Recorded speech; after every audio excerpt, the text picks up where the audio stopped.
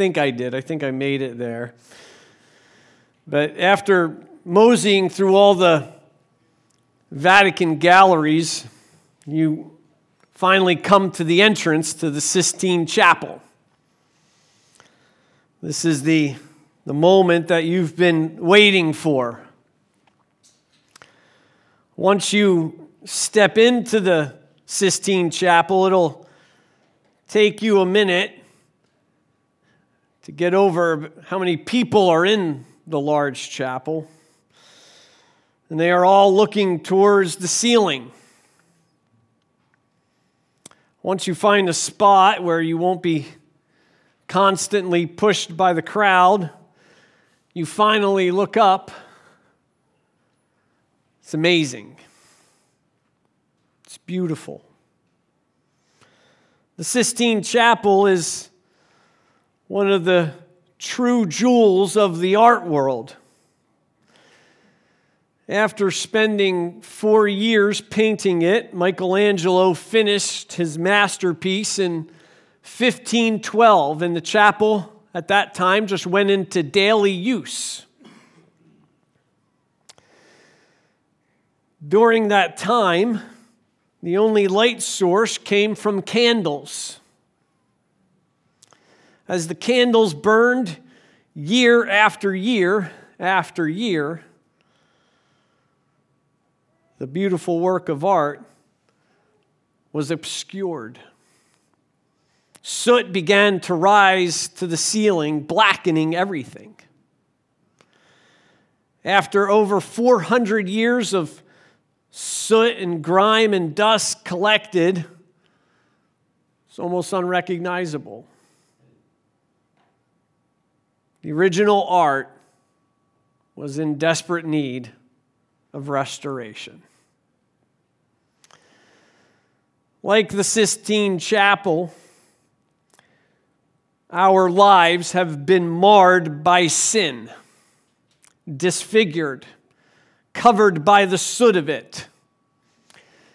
People are in desperate need of divine restoration.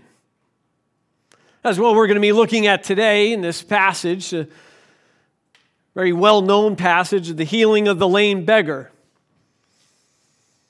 People need divine restoration. And you and I know somebody who does absolutely beautiful work. We're going to be looking at 4 stages of this restoration that takes place today. The first stage, and it has to do with our part in this restoration process that God initiates and completes in an individual, is that you and I are placed in the path of the broken with divine intention. Read verses 1 through 3 with me. Now Peter and John were going up to the temple at the 9th hour, the hour of prayer. And a man who had been lame from his mother's womb was being carried along, whom they used to set down every day at the gate of the temple, which is called Beautiful, in order to beg alms of those who were entering the temple. When he saw Peter and John about to go into the temple, he began asking to receive alms. Routine. Peter and John are doing what? They're on their routine. They have devoted themselves to prayer, and now we see them going up at a very specific time. It is the 9th hour. It is the hour of prayer. And in this routine, God is going to bring someone across their path. Folks, this is something that you and I are going to see throughout the book of Acts, that God either brings us to people or he brings others to us in order for us to give them what they need, exactly what we see here. We are introduced to our characters, Peter, John, and this lame beggar. He's not given a name, and I think for a reason. And the scene is actually contrasted with this man. here they are at this beautiful gate. Most likely, this was the Nicanor Gate, and it was described as by Josephus as being a gate that was made of Corinthian bronze, and it far exceeded in value those that were plated with gold and silver, or silver and gold. But what's the contrast? In the context or in the surroundings of this beautiful gate, we have a not so beautiful life, do we?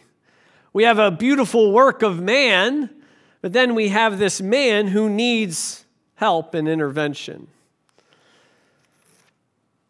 Colonel Powell was a great American military leader who also was a lifelong fixer. According to an obituary in the New York Times, it says this: until his final days, Colonel Powell remained preoccupied with fixing things. The former Secretary of State and four-star general tinkered endlessly in his garage, sometimes as a welder and sometimes as an auto mechanic. He was a regular at the neighborhood hardware store in McLean, Virginia, where he rummaged through parts for his house's malfunctioning dishwasher or leaky faucets. His fixes often left something to be desired aesthetically, but they satisfied his compulsion to repair things rather than discard that which was broken. When he was fixing things, a lifelong friend said that there was a result at the end of the day. That's why he was so happy as an Army officer. You could take a platoon and you could make it better. But in the end, there were some things he couldn't fix. In 2019, he was diagnosed with plasma cell cancer, and he died in October 21. He also admitted throughout his life that there were a lot of broken things in this world that neither he nor the United States could fix. Here this man is, this beautiful gate made by human hands. But he is absolutely powerless to fix himself. And man is absolutely powerless to give this man exactly what he needs. Can you imagine his situation? Born that way from birth, day after day, not being able to walk, and here he is being had to be carried by people. The shame and the humiliation, and he is dependent upon the offerings of others. We may be able to make the outside of things look really good, but you and I can do nothing for the marred reality on the inside. This man was in desperate need of help. He was in desperate need of divine intervention, and God's timing is always beautiful. As a matter of fact, there's a play on words here with this word beautiful, because the word beautiful actually means at the right time or season. So this man, as ugly in the world's eyes may be, God's timing is perfect because he has placed two individuals in his life today, didn't he?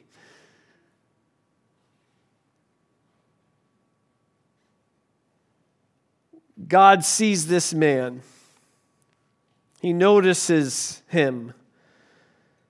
And he places John and Peter in his path today. Folks, people may not be physically disabled like this man, but they are spiritually nonetheless. People are absolutely powerless to help themselves. And you and I can play a part in the work that God wants to do in their lives. You and I pass by people like this all the time. Maybe not physically broken, but spiritually broken. Question is, do we see them? Peter and John could have easily have said to him, no, we gotta We're going to go up to prayer. We got something more important to do. But as we're going to see, that's not what they do. God sees them and God has compassion on them in their given condition. And our responsibility is to give them what they need. Brings us to our next stage. We should give them what we have without hesitation. Verses 4 through 6.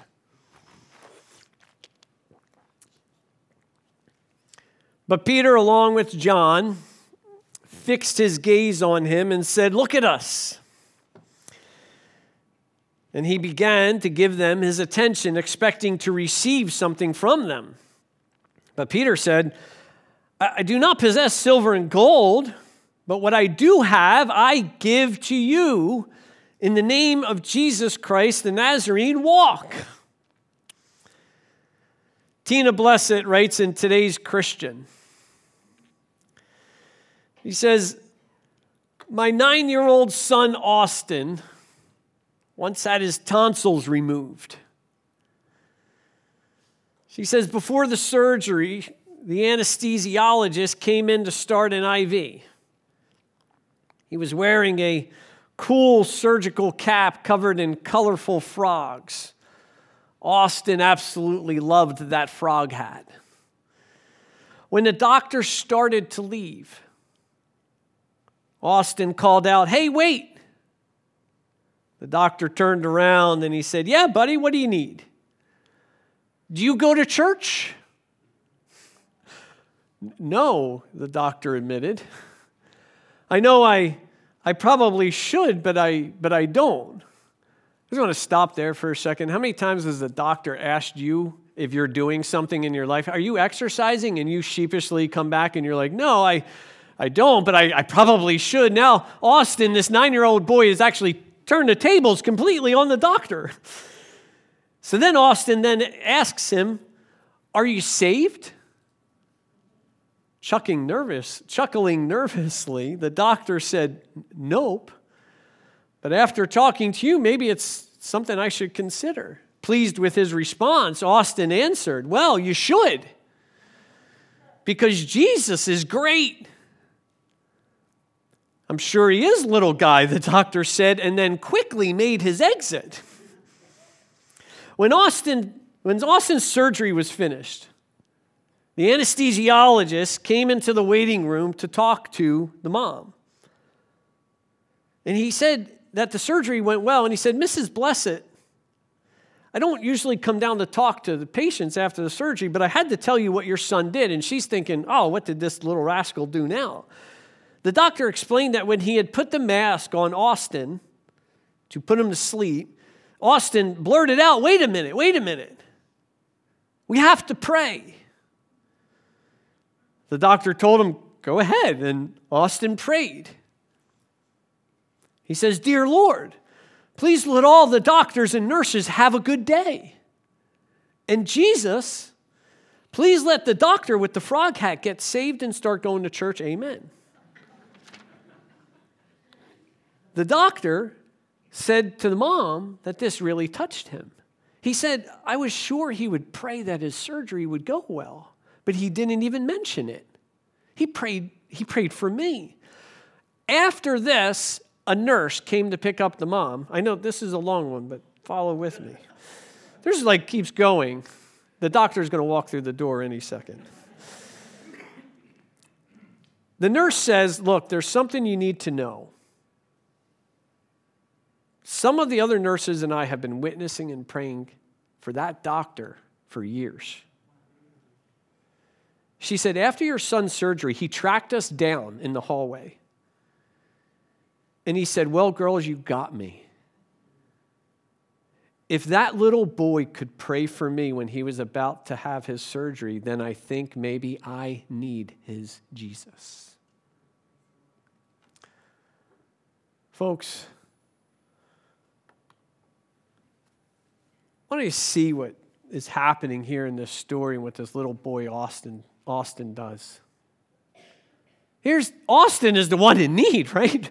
Austin is the one who needs the doctor, but what Austin realizes, the doctor needs who? The great physician. And Austin, a 9-year-old boy, gives him what he has, what he knows he needs. That's what Peter and John give to this man. I don't have gold. I don't have silver. I don't have those things that can help you out. But guess what? I know somebody who can.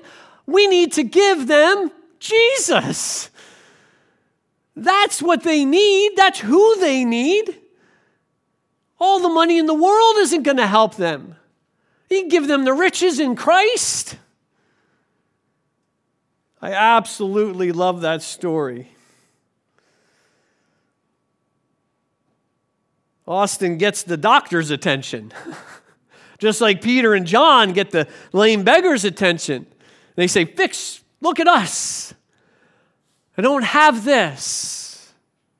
I don't have this, but I do have Jesus Christ." We need to just give them Jesus. You don't have to be an apostle. You don't have to be a preacher. You don't have to be an apologist. You just give them Jesus. 9-year-old boy did. And look at the result. Because Jesus is the one who has the power and the authority to heal and give individuals what they need for salvation. That's what Peter says here. He says, in the name of Jesus Christ the Nazarene. In Jesus' name, by his power and by his authority. Remember, when Jesus was on the mountain, before he ascends into heaven, he says what? All authority has been given to me, therefore do what? Go and give them Jesus. Because I have the power and the authority to heal the broken. And we're going to see right after this, Peter again is going to point away from man to do absolutely anything and point to the one who can. That's what people need. People today need Jesus Christ, and the world is full of broken people, and you and I can give them who we have. That's what we're here for. All the money in the world isn't going to help them. All of man's ingenuity is not going to help them. Jesus Christ is going to help them. I was talking with Sarah the other day, and she was sharing with me about the radio, 2 broadcasters on the Christian radio. And it made me think of this because they were sharing some, I guess a girl was telling about her new hairdryer. She was going around telling her friends how this hairdryer changed her life or something. I don't know. Maybe, it's just made my hair look like a movie star hair. So you go around and you tell, hey, get this new hairdryer. I don't need a hairdryer. My hair dries just like that. But then the other guy started talking about other products that we have that change our life, right? And what do? We go tell people, hey, you got to try this. And it's just really great, I did it the other day with someone. I had allergies. They had allergies. I said, you know what I'm using? I'm using this pill. It's great. Does wonders. And the point of their conversation then turns to, well, we have Jesus Christ. We have Jesus Christ who has actually changed our lives, who has transformed our lives. Are we doing the same thing? Are we going out and we telling people and evangelizing them and telling them of the hope and the life that can be found in Jesus Christ? That's what Austin does. That's what Peter and John do. They give them Jesus.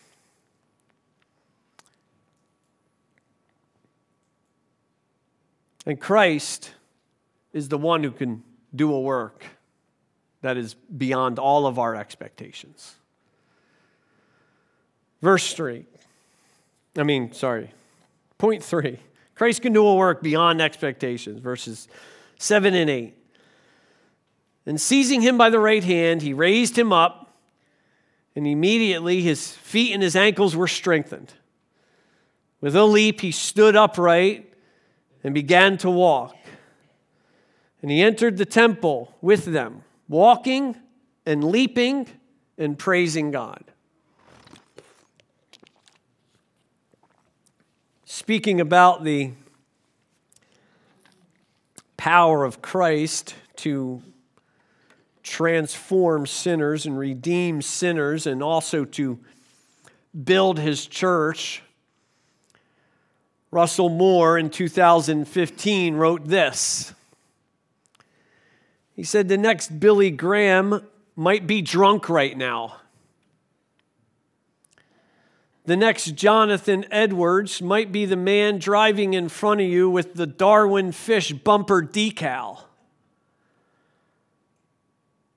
The next Charles Wesley might be currently a misogynistic, profanity-spewing hip-hop artist. The next Charles Spurgeon might be managing an abortion clinic.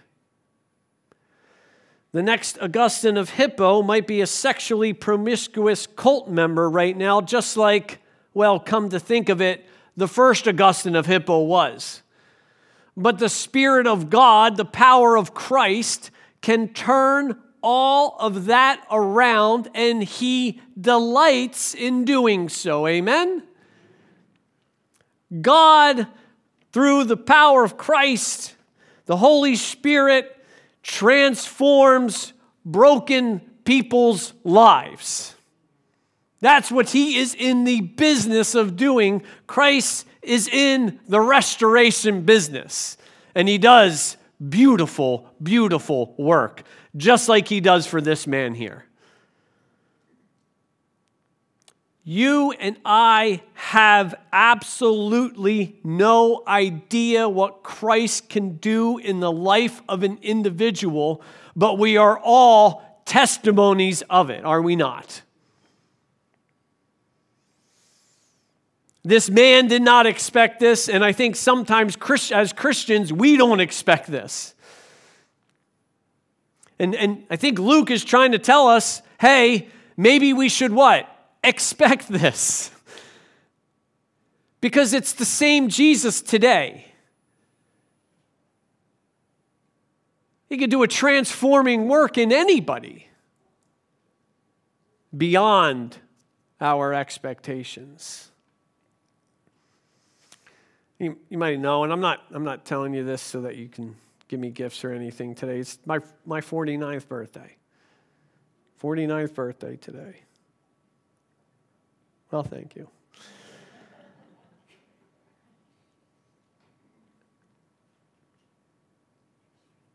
There is no better gift than to be here with all of you.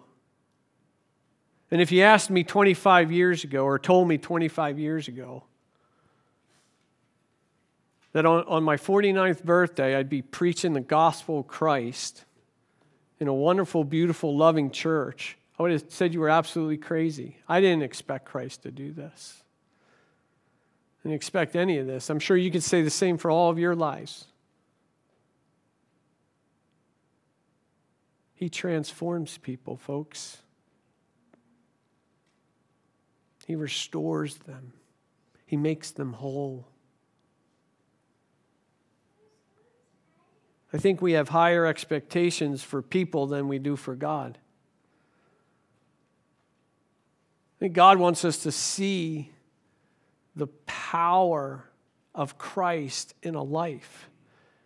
He wants us to trust that he can use us by giving people the gospel of Christ, and that he can do that in someone's life. The man definitely seems shocked, I think, because Peter actually, it seems like, has to help him up. Peter tells him to walk by the power and authority of Jesus Christ, and the guy's like, what do you mean? And Peter actually has to help him up, but as soon as that man realizes, he goes from being broken, from sitting there, to doing what? He's standing, but he's not just standing. He's walking. He's not shuffling.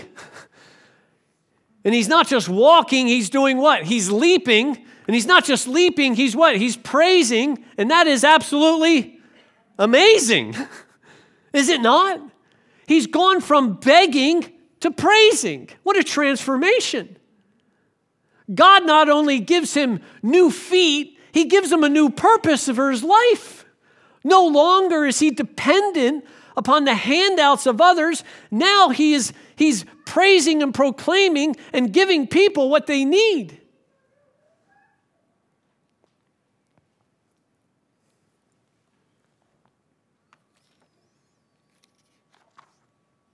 Guess we should start expecting that. Having faith that Christ can change someone like that. This man was looking for change, but he got changed instead. He was looking for a handout, but Christ gave him new feet and gave him a new purpose. Our original purpose in life. We were created to bring glory to God. And he does just that. No longer is he asking others for help, but he's pointing others to the one who can. Christ's work changes everything. We live for him. We have a purpose. We have a hope. And our lives become a testimony to his work and grace. What Christ does for this man, he can do for others today, can he not? This man has a new life. He's absolutely changed forever. It's a miracle. So is salvation. It is instantaneous and it is permanent. It is an eternal, restorative, beautiful work of God. God makes all things beautiful in his time, does he not?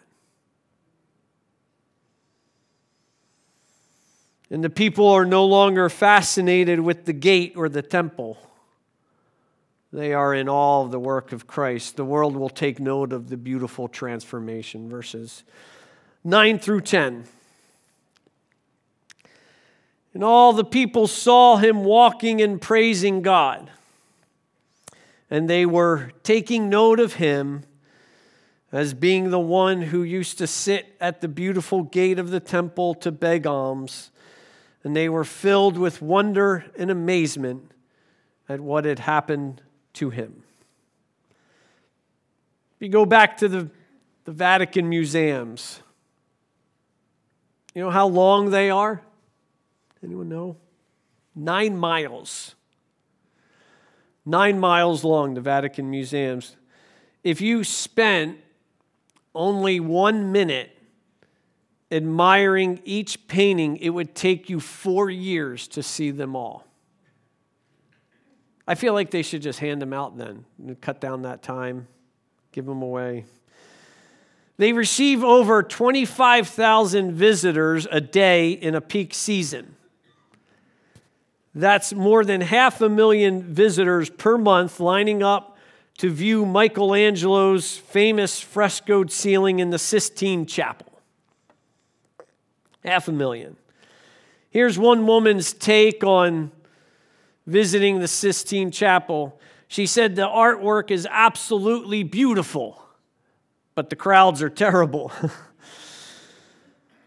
There were over 400 people stacked into this church like a can of sardines, all of them gazing up at the beautiful work of Michelangelo. We have come full circle in this man's life, haven't we? The man at the beautiful gate is now the main attraction. Not gazing at the temple, not gazing at the gate. They're gazing at the transformation that Christ did in this individual. The people are looking at the work that was done in him with wonder and amazement. I mean, for us, that's ongoing, isn't it? We're displays of Christ's glory. We get to display the transformative power of Jesus Christ in our lives every day. Get people's attention, glorifying him and the work that he can do. How many years did this man sit at that gate? Born that way, year after year, day after day, poor, disheveled, begging for money, dirty. A man that people probably tried to avoid to make eye contact with. A man who people, if they did look at him, they saw him as having no hope. Maybe they even looked upon him with disdain. Maybe they looked down upon him as they made their way into the beautiful temple. No longer is he viewed upon as pitiful or ugly or broken. No longer is he someone that they are trying to avoid making eye contact with. They can't keep their eyes off of him. He is a leaping testimony to the beautiful work of Christ. They see him and they know it's the same man, but one that has been radically changed. What a wonderful and beautiful picture of the work of Christ. Work that he can do in our lives, that he has done in our lives, and a work that he can do in the lives of the broken people that are out there. I can't stress this enough. If we want to see people changed like this, they need Jesus Christ, and you have him. Don't you? Christ doesn't work in us, and he uses that work as an attraction for others. And matter of fact, what is happening here then Peter doesn't miss a beat again. He uses that to point people right back to the one who did it. And so goes the cycle. We're transformed by Christ and his grace. He forgives us of our sin. We then can go out and give that gift to other people, and they go ahead and do the same. And I hope we see what God wants us to see, that the gift of Christ can transform a life from broken to beautiful. We pass by him every day. We pass by him every day. God brings people into our lives who need his healing power. Do we see them that way? And though they may not seem that way on the outside, inside they are marred and ravaged by sin and suffering and pain. We may not be able to fix everything in their lives, but we know someone who can fix the main thing. Maybe they are too proud to ask. Maybe they've tried repeatedly to save themselves and they know they cannot. Jesus is in the business of restoring broken people's lives. He did it for us and he can do it for them. Give them Jesus Christ. It's who they need. Give them the gift of Christ and watch him do a work beyond all expectations. You and I have absolutely no idea of the life that may be drastically and fundamentally changed because we took the time to give someone the gospel of Christ. And then that person takes our place, becomes a testimony to his beautiful work. The Sistine Chapel is without a doubt beautiful, but nothing compares to the beautiful work that Christ can do in the lives of broken people. Father, we thank you for that work, Lord, and the work that you have done and continue to do in our lives, that transforming work, but also that work that you can do in the lives of those that are out there. Thank you for your word and instructing us in this way. I pray, Lord, that when we see people and meet people like this, when you bring these individuals across our paths, that we don't hesitate to give them the one who can help them. Give us boldness, give us courage, Lord. Keep our eyes open to seeing what you are doing in our lives and the lives of others. Lord, give us the faith and confidence, not in ourselves, but in Jesus Christ and his power to save. We love you and we praise you in Jesus' name, amen. Please stand.